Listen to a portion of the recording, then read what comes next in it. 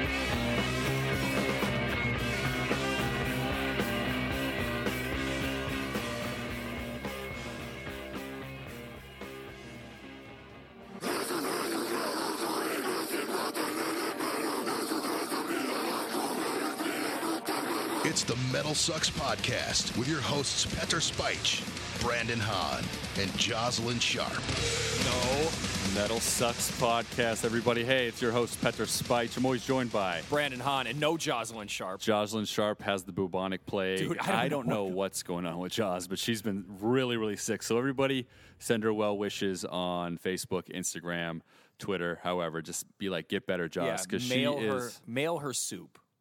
Just No. mail her We're not soup giving out her address. across, Don't be a crazy person. across the pond. If you live in England, go ahead and mail her some soup. That will go a long way.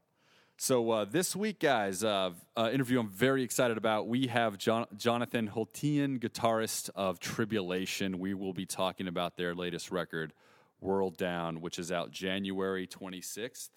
And they are currently on tour with Arch Enemy out there in Europe. So make sure you guys do check out tour dates.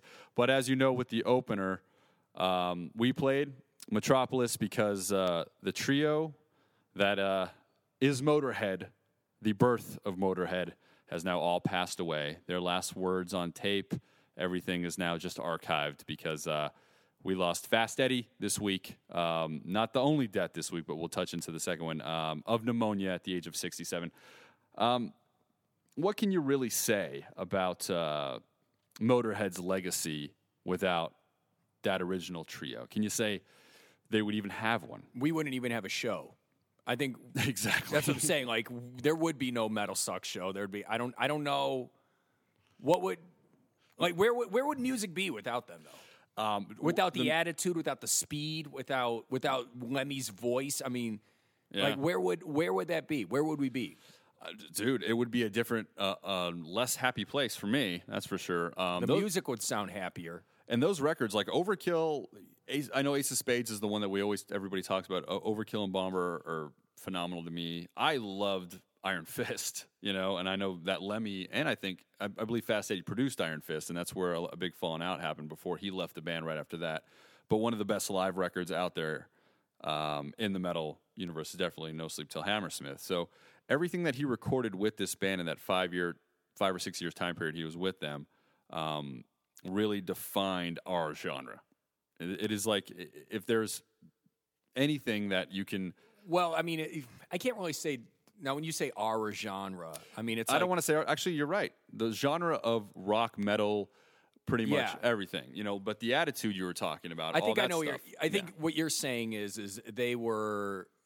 Motorhead was like the ceiling for what metal is today. Like, you needed Motorhead to break through and have that success, and have all these other bands see that and then build off that, and then generations later, you know what I'm saying? Yeah. Like, the music just kept changing as the generations moved on. The biggest bands out there, Metallica has covered Motorhead. Everybody has of this era. Metallica says flat out that Motorhead was their number one inspiration. And this is also for me, and I could be wrong, where this is the first band that is extremely important to metal, to rock, to all that stuff, where the original guys are all gone. I remember the Ramones. Obviously, that's punk. I know they all kind of slipped away, all the original members of that band. But as far as like any other band that was like so important to have all the guys not be with us anymore, can you think of anybody else? I mean, this is the first one outside I of can think Motorhead. I mean, when you're thinking about bands that really laid the foundation for what our genre of music is today, I mean, obviously you got to throw in Black Sabbath. They're still with us for now. Yeah, I mean, well, that's another thought. Tony I don't like. Iommi's. I mean, Tony Iommi's pretty. I mean, he's. I don't think it's not like it's returned, but he's in remission right now. But that's another thought, though. Is that kind of like you're thinking? I mean, it's like these guys are now at the age where, first off, that hard living they did through the 70s and the 80s and the 90s. And in the 90s, they were probably, in their 40s, still doing lines of coke out of assholes. I mean, who the hell knows? Yeah. You know what I'm saying? I mean, but I mean, it's like, I see you're saying an ass crack. An ass crack. Okay, because out of an asshole, it just seemed... Right, of course. Sorry, it seemed like that was a dead body full of coke, and that's gross. That's where my mind went. It's not Maria full of grace, dude. Okay. Wow, does anybody get that reference? I got it. It's a great movie if nobody saw that one. But anyway, I'm just saying, it's like when you couple that, and especially too, I mean, it was well documented that Lemmy was just constantly just blasting his body with Jack and cigarettes. And the other boys in Motorhead probably live the same lifestyle. Exactly. It is not just a lifestyle by that. And so, but as we're talking about, we lost Malcolm Young a while ago, and that was probably the next band. So I was like, outside of Megadeth, and I mean not Megadeth, but outside of Motorhead and Black Sabbath, those are pretty much like Motorhead, AC/DC, Black Sabbath, and AC/DC. Yeah, that's what I'm saying. So like you would add that, and then you might want to add in. I mean, if you really want to get into it, you might want to add in Zeppelin, but I can't really. I don't feel comfortable putting Zeppelin in that metal category. No, even though lots of metal bands listen to them and were inspired by them, Yes. I can't put them in that metal category. No, I think all the great rock bands of that era, the Floyd, the Zeppelin, they're on that echelon, but they're not. They're arguably not metal. I know what you're saying. So we've lost the entire the trio. Both Phil Campbell and Mickey D.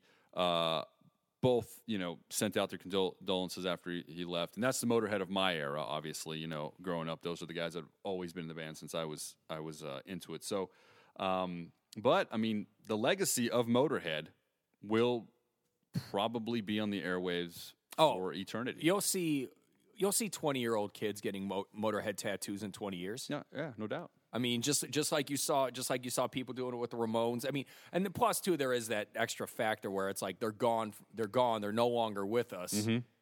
That obviously will add something to the love affair we have with these bands. And the story of the original Motorhead is officially over. Yeah, I mean that's something that is just it's kind of a weight. It is. I mean, it's a weight, but at the same time, I mean, hey, look, man. They live their life the way they wanted to. Hey, there's also a joy to it. I know, man. There's what they did and what they accomplished for music is untouchable. Anybody that goes down the Motorhead rabbit hole will always find what I think we all did. And especially when Motorhead came onto the scene, there wasn't a scene meant for Motorhead. No. They had to crowbar their way in. Yeah. I mean, look at it that way, too. I mean, like, when you look at all these bands, like, 16, 17-year-old musicians, right, that just get into it now, and let's just say they want to be a part of a thrash metal band. Well, there's already a scene for that. Yeah. Motorhead didn't have that. No. They did not have that. They didn't have anything close to that. So how that's another question, too, you have to ask. It's like, how did a band that was so not like everyone else still manage to catch enough ears during that time with no internet, with no radio play? You know what I mean? Like, attitude, how did they do it? Style, and they knew their limitations, and they just did what they knew they can do well. That's what makes every great band. I'm confident. I want to do this. Like Lemmy knows his voice. He's not going to be on the new wave of British heavy metal. He knows where he's at, even though people can lump him into that category. And what they did is like, this is what we want. This is what we need to present, and they did it, man. And that's, kudos to that. Every great band did that. So Fast Eddie Clark, dead at age 67. We're going to move on, but listen to Motorhead, guys. Go back, listen to some Overkill. Definitely, I've been listening to Overkill all week. That's why I picked Metropolis as a song. I really like what Fast Eddie does on the guitar on that song. It was between that and Overkill for me. So moving on to more sad news. Even to me, I don't want to say it's even sadder news, but the death of Baby Metal guitarist Mikio Kogami Fujiyako, sorry. He died at the age of 36. Very young man. Fell off an observation deck. That's all the details we have. An amazing guitar player without a shadow of a doubt. I mean, look, Baby Metal is questionable. That's not our thing. We know, but that's his But point. at the same time, man, we're talking about a 36-year-old dude that had something. It was accidental. I mean, we don't know.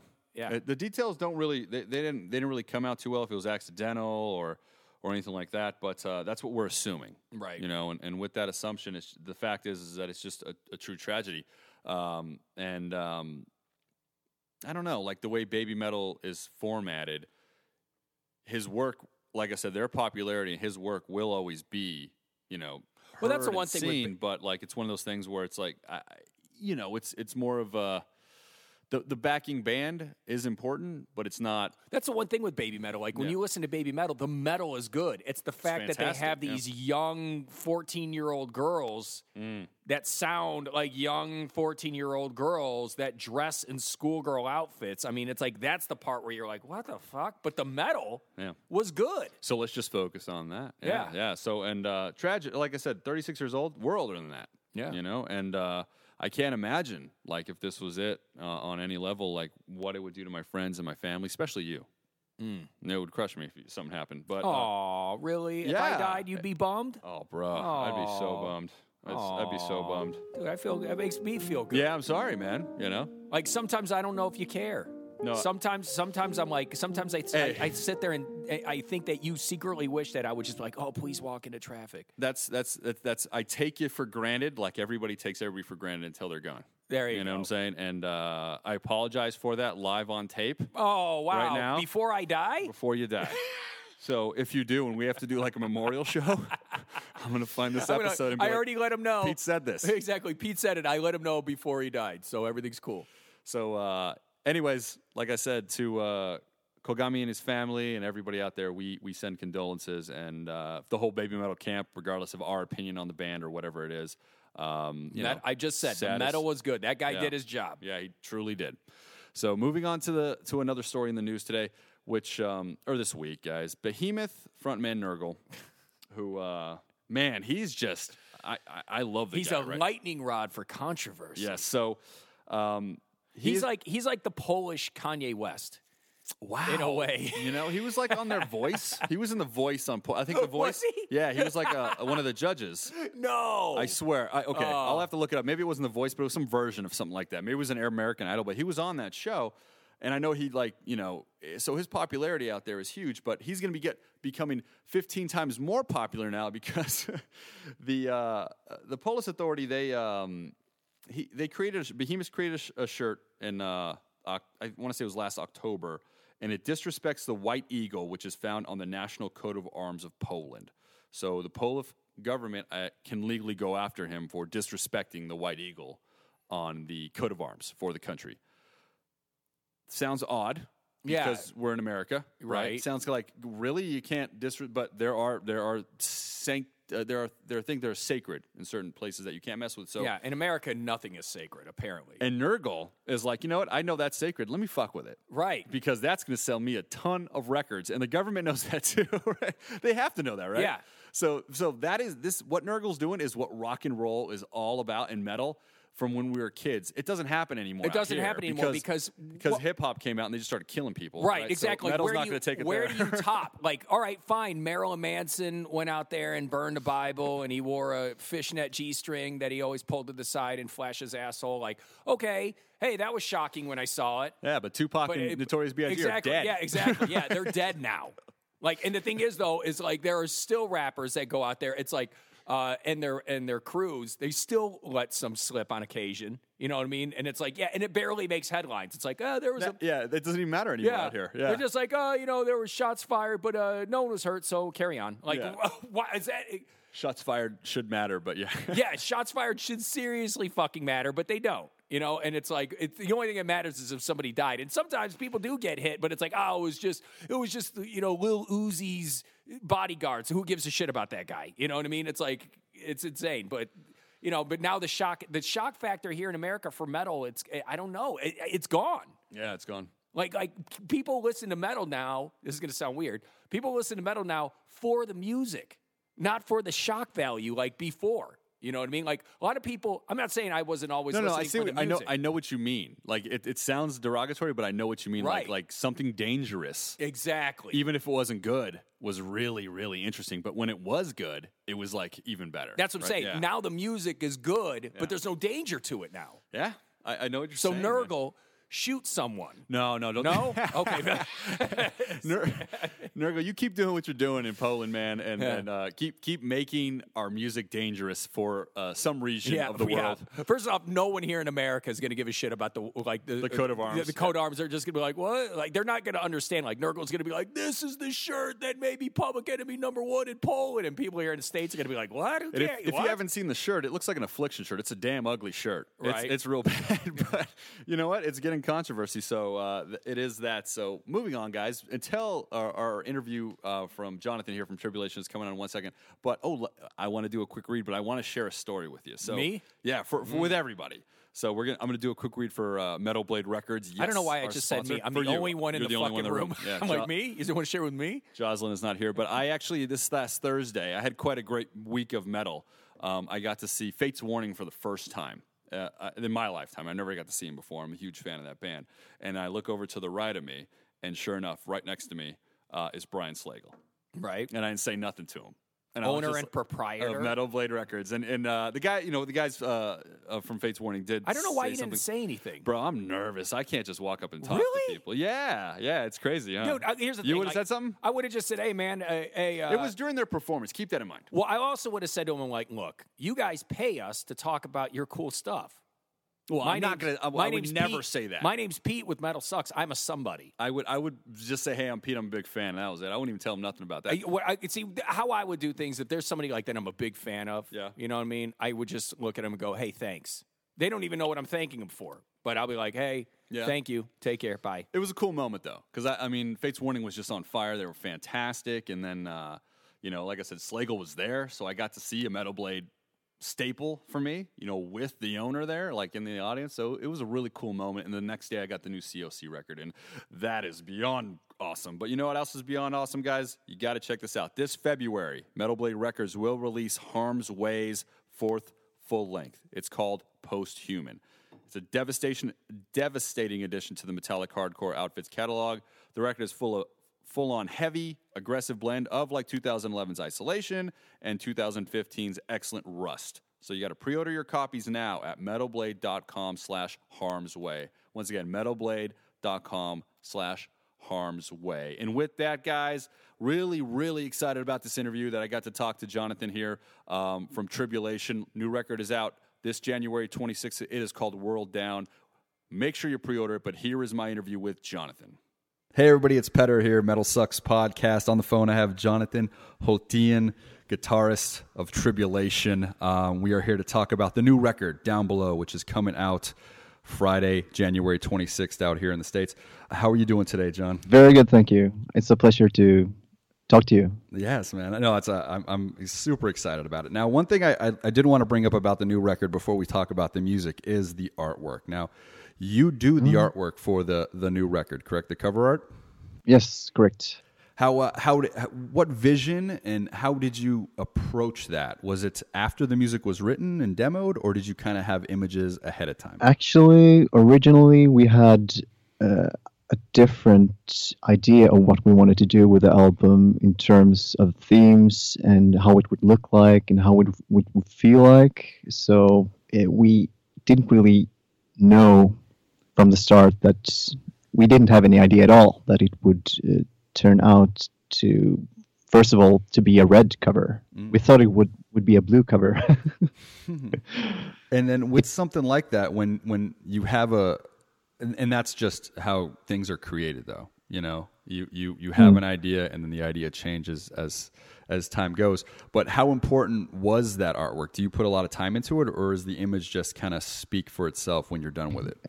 We actually talked about the artwork pretty late into the process because we had just kept pushing it forward because we didn't really know what we wanted to do. And then we came to a point where we had to just, okay, let's get this down and actually look at what we are doing here and not just keep recording and pretend we don't have to do it because we had to. And so at that point we just looked at all the lyrics and listened to all the songs, and then Adam came up with an idea of having a gargoyle on the cover.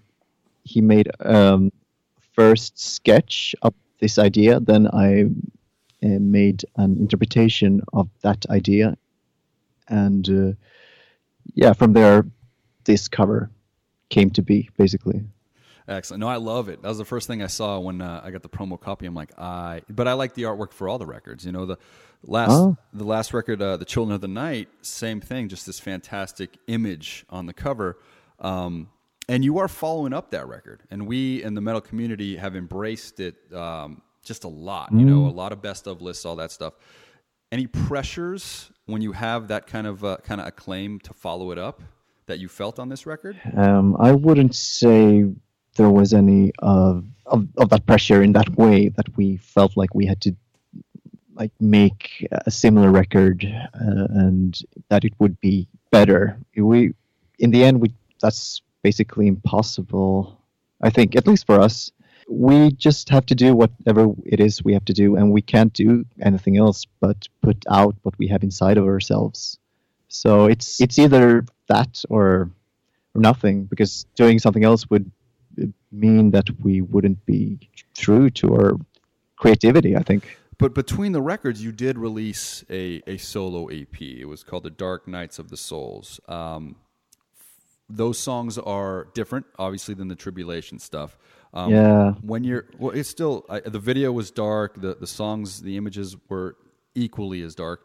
But when you were creating like that EP prior to the new record, were those songs just things from the past, or were you like, you had to get this out before moving on to the next record? Tell us a little bit about that. Well, those songs, or at least 2 of those songs, have been around for, I don't know, almost 10 years now, 8 years, 6 years, around there. I don't know.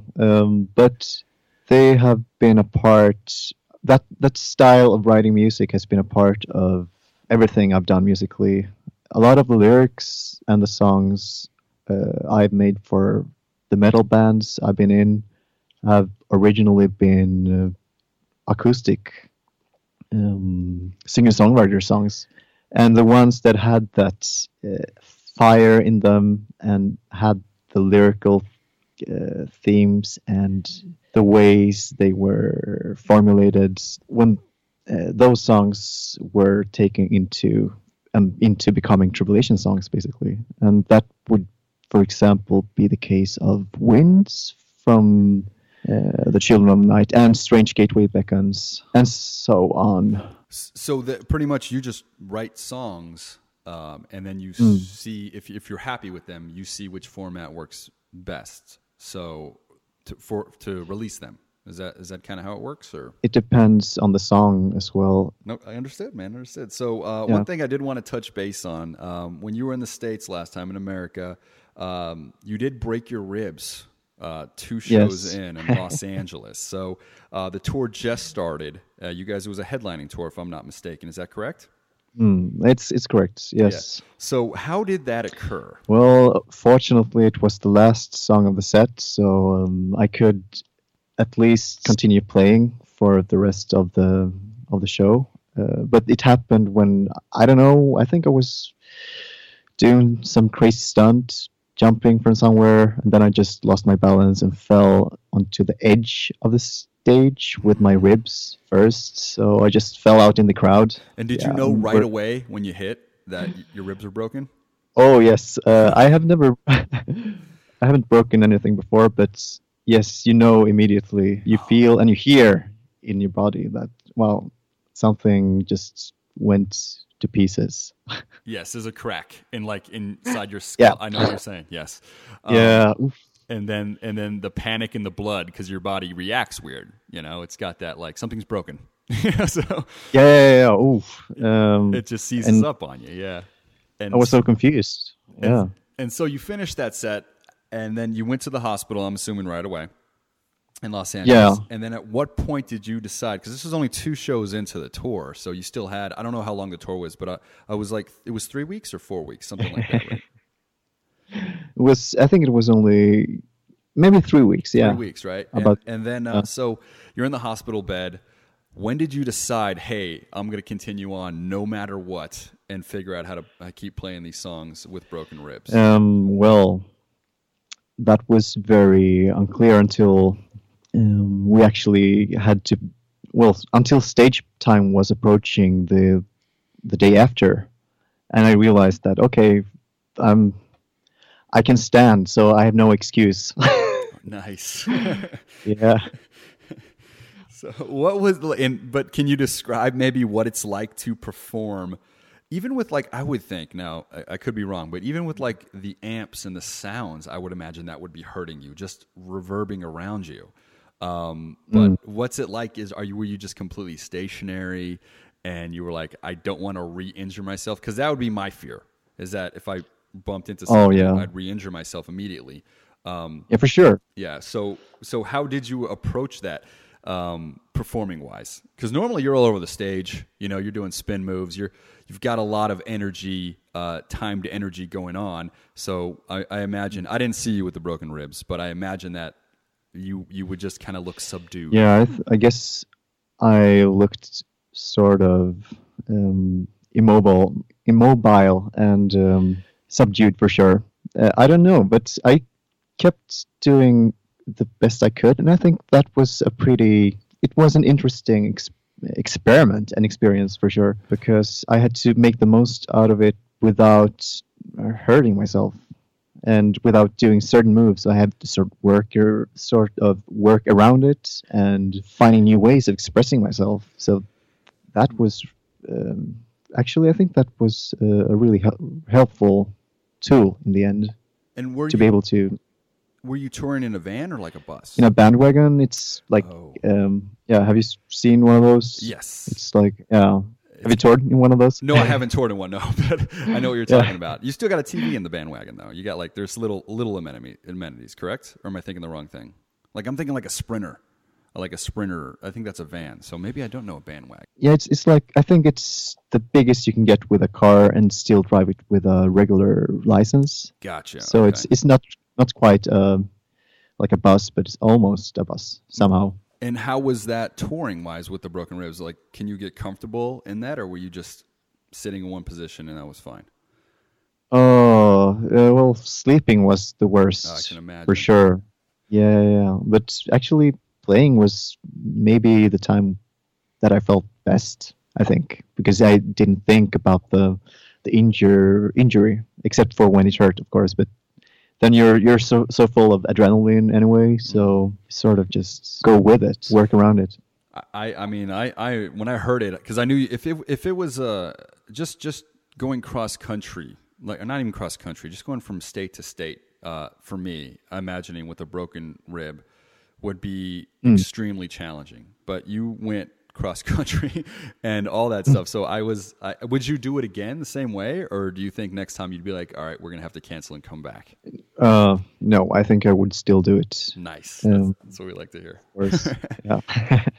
Cool, man. So now Tribulation, I mean, you guys have brought something fresh and new to the metal scene, something that we're always looking for, and when we get it, we just can't stop talking about it.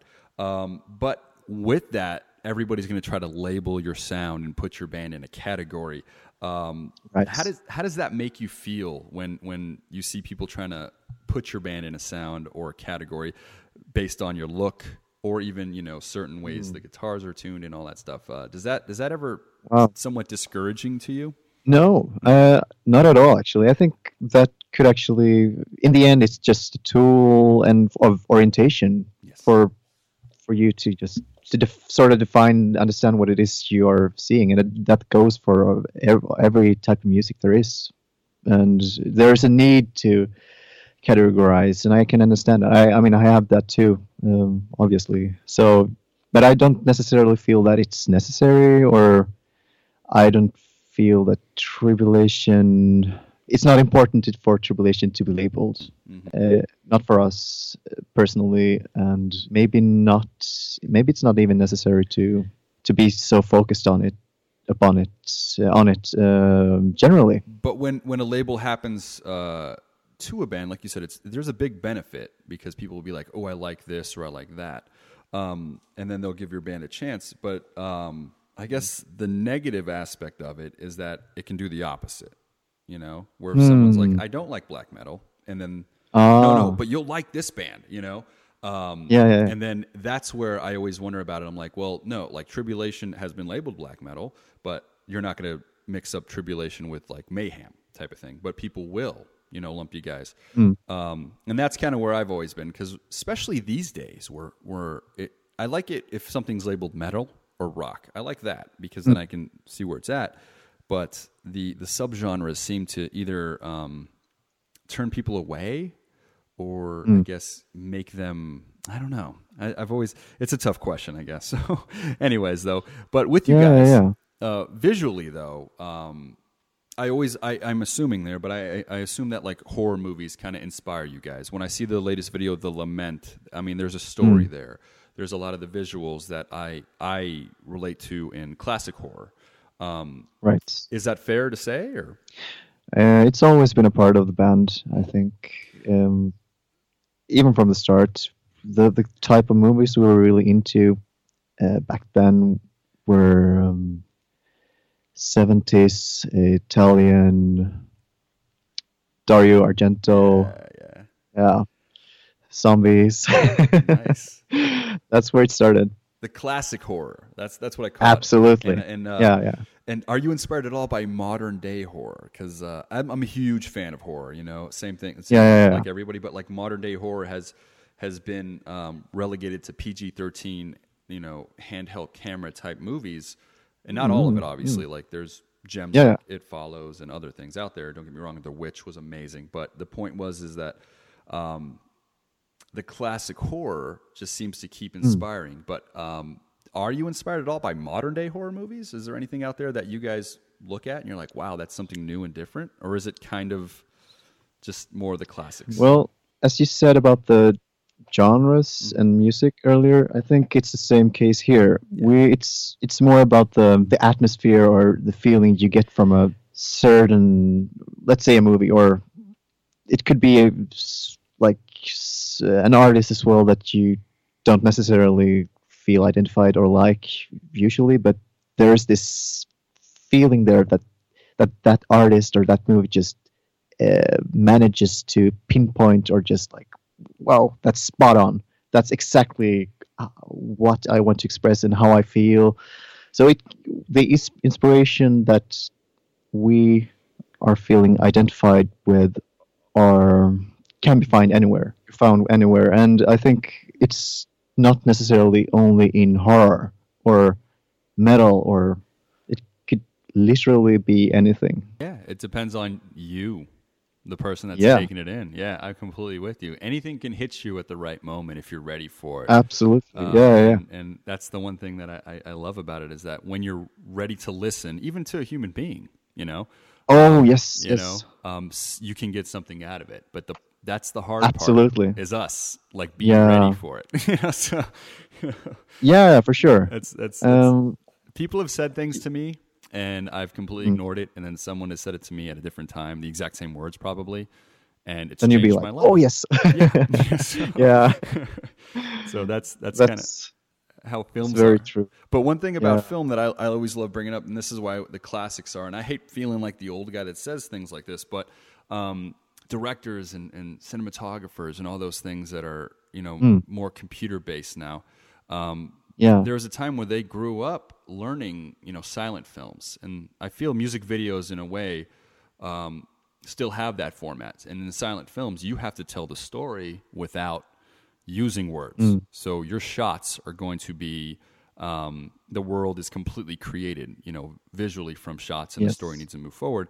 And like something like when I was watching The Lament, and I felt that. I'm like, all right, well, they're telling the story, how it's going through, but they're using that technique.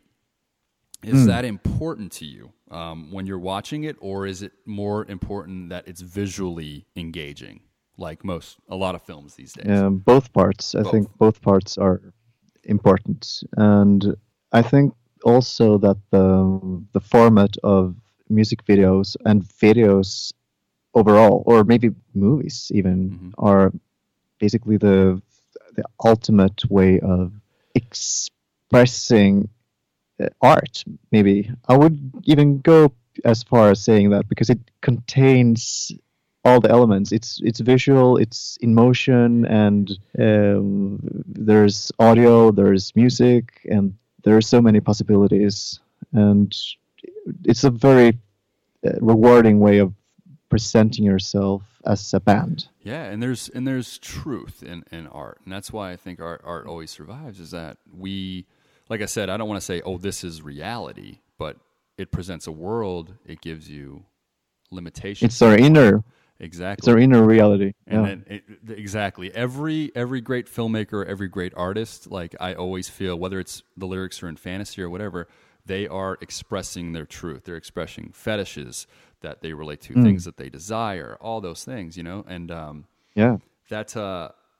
but a lot of times now I feel like there is a style, a visual style that's almost overwhelming or more compelling, that it's harder to find truth in art sometimes. Do you agree with that statement, or am I just being an old dude? Could you give me an example? Like, do you think it's the movies nowadays, or like the modern way of? Yeah, a good example would be let's take like the Marvel universe of movies. You know, in essence, they're cartoons. I know that. I'm not saying that they're different than something like Toy Story.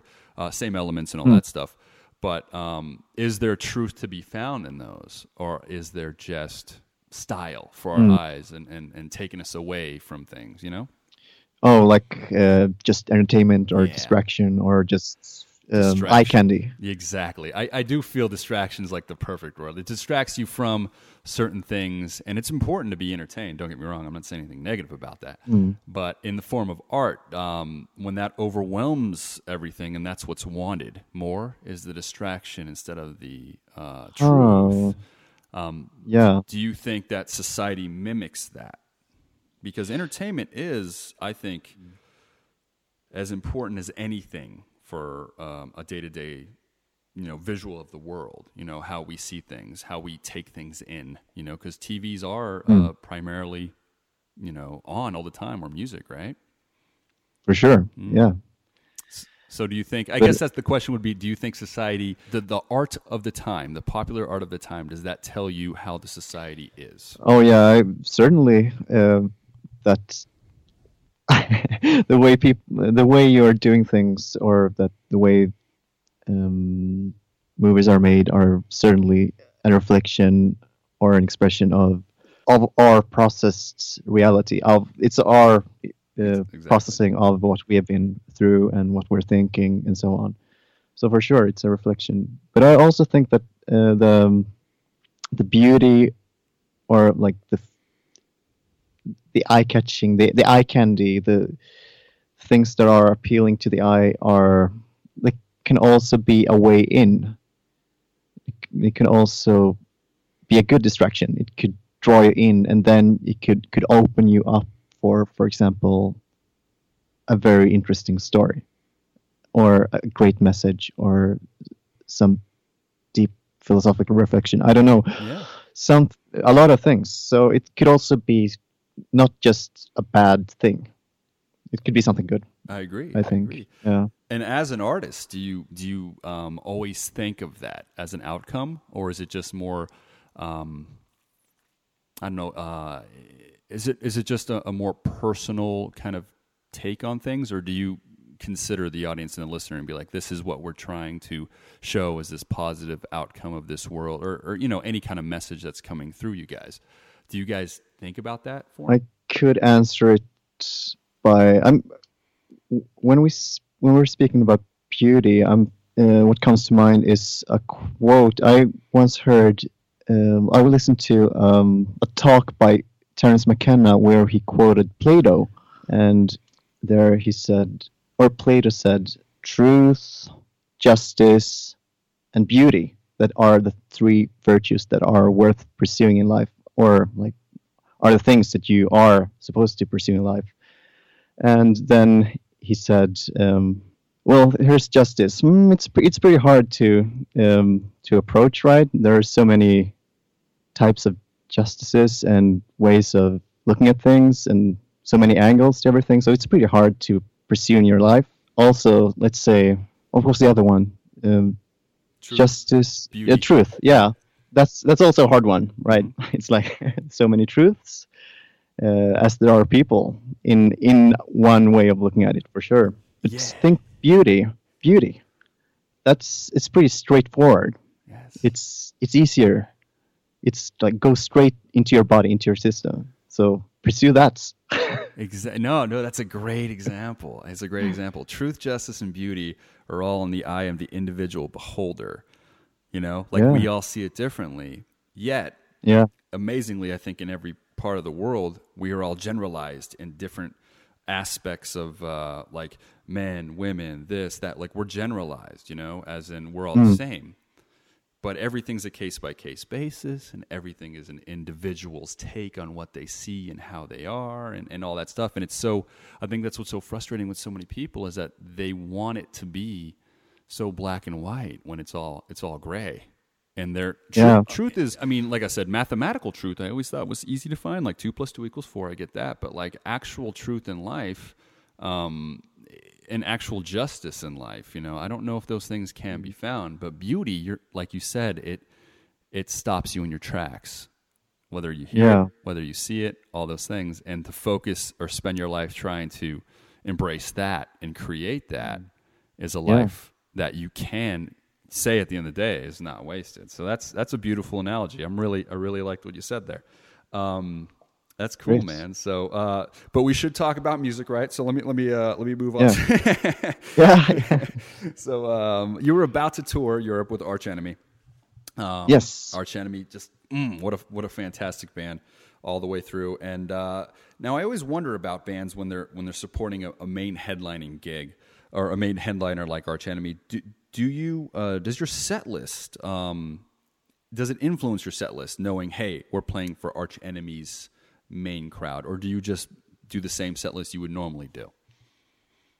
I think the thing that influences our set list the most is the playing time, actually. So I think we're more focused on our parts, like the things that we are going to perform. So I wouldn't say that we are really like, oh, this is let's adapt to this crowd. It's more like, let's show them this crowd what we are. Let the crowd tune into Tribulation rather than the opposite. I think that's every great band, I think, has that exact attitude. So what audience and which country is the hardest to win over for you guys? I think in every country I dare to say that there's a way of being an audience. Like if you are giving a lot of response, if you're very responsive, or if you're applauding a lot, or if you're like showing your emotions, or if you're just standing still and looking angry.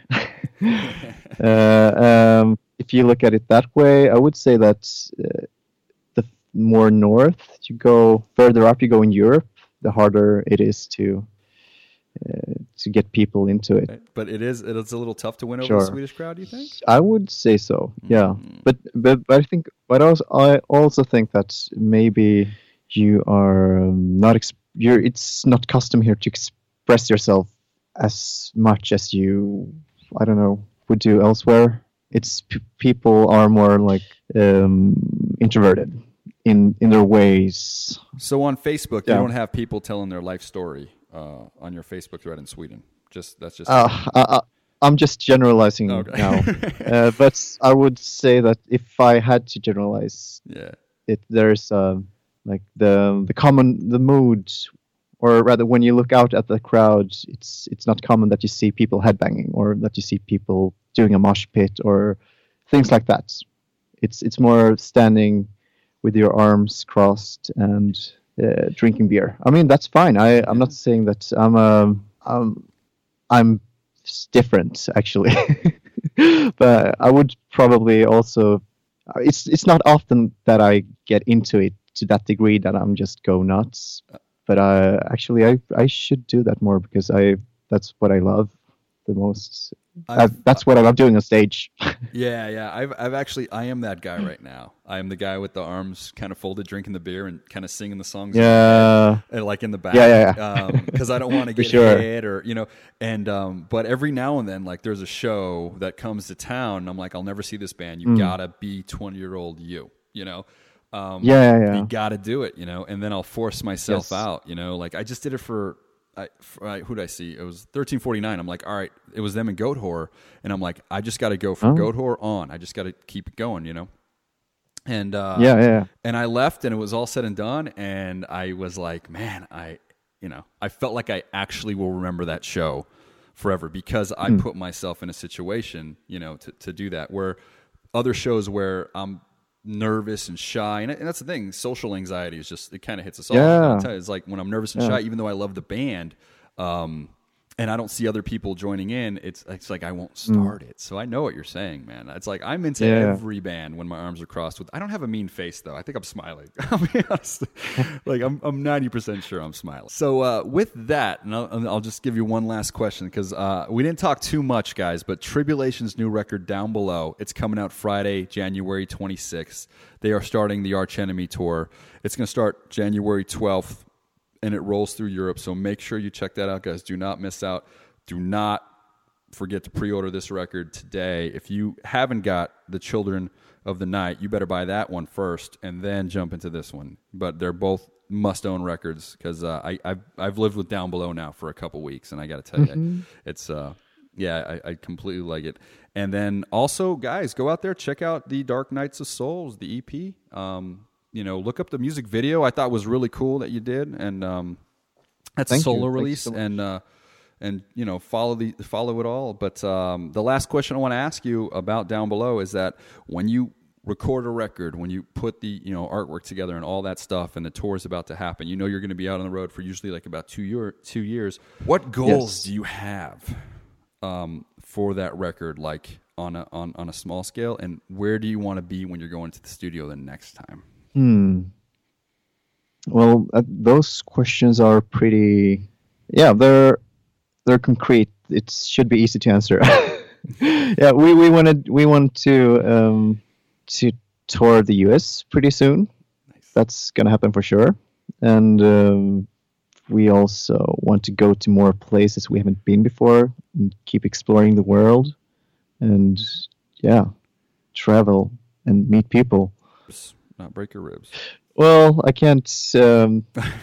We'll see what it is next time. I'm up for anything. But when we enter the studio next time, I don't think it will be in Stockholm, and I don't think maybe it won't be in Sweden at all. And I don't really know if. Hopefully, a lot of things have changed because right now we can't really. This year has been very stressful, to be honest. With a lot of, the record needed to happen really promptly, and we needed to get it down as So was there fast. Limitations, or like you had to do this stuff that you had to, there was pressure for it that you did not. For sure. We had a deadline, and we had written material, but we hadn't even started rehearsed, and for several reasons we kept pushing that forward. So eventually, we just okay, we need to do this as quickly as possible and very focused. And we were in a position where we had to be really creative and push things really hard to make them happen. But it was it only made it come more straight from the heart, so to speak. So it wasn't necessarily a bad thing. But yeah, I'll tell you right now, if I learned anything from the conversation, if you're living for the beauty and that's what your goal is, it's going to be fine, because that is the nurture of art in all senses. So, Jonathan, man, I'm so sorry. I want to thank you, man, so much for calling in and talking to us. So, are you excited? Pleasure is mine. Thank you. Thank you so much. You're very welcome, man. So, and one more time, I just want to tell everybody the new record. It is out, Down Below. It's coming out Friday, January 26th, guys. So do not miss out. All right, man. Good luck with that tour with Arch Enemy. It's going to be awesome. Thank you very much.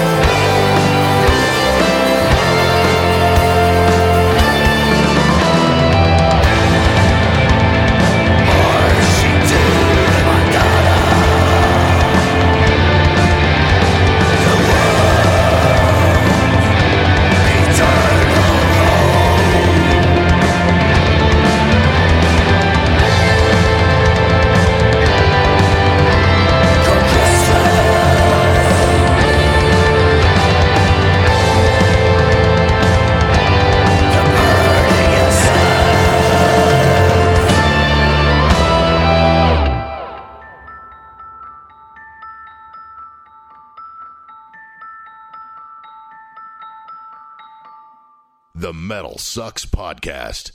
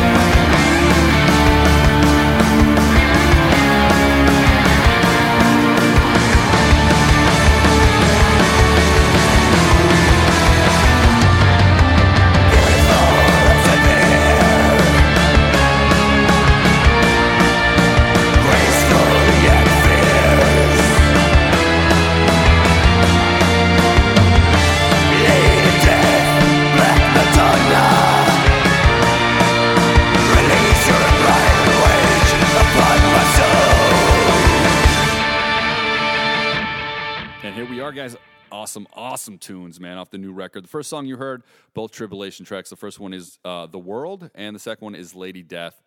Both off the latest record, guys, World Down, which is coming out January 26th. If you haven't heard this band or you don't dig those tunes, man, I'd be surprised. It's an amazing, amazing album. I've been living with it for a while now. So before we leave, I do want to quickly address something, guys. I want to make a quick correction. Last week when us three were discussing the decapitated trial, we, in error, said on numerous occasions all charges were dismissed, which was not the case. They were dropped. And I apologize for misreporting or saying anything that might have contributed to us making light of the matter or the truth in the victim's encounter. Language is important when dealing with serious topics, and we presented it too freely.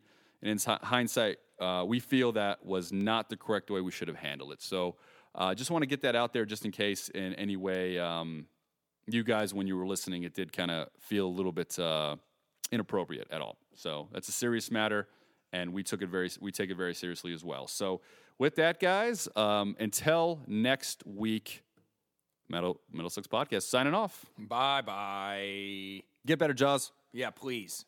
Kick that plague. The MetalSucks Podcast is signing off. This is the Jabberjaw Podcast Network.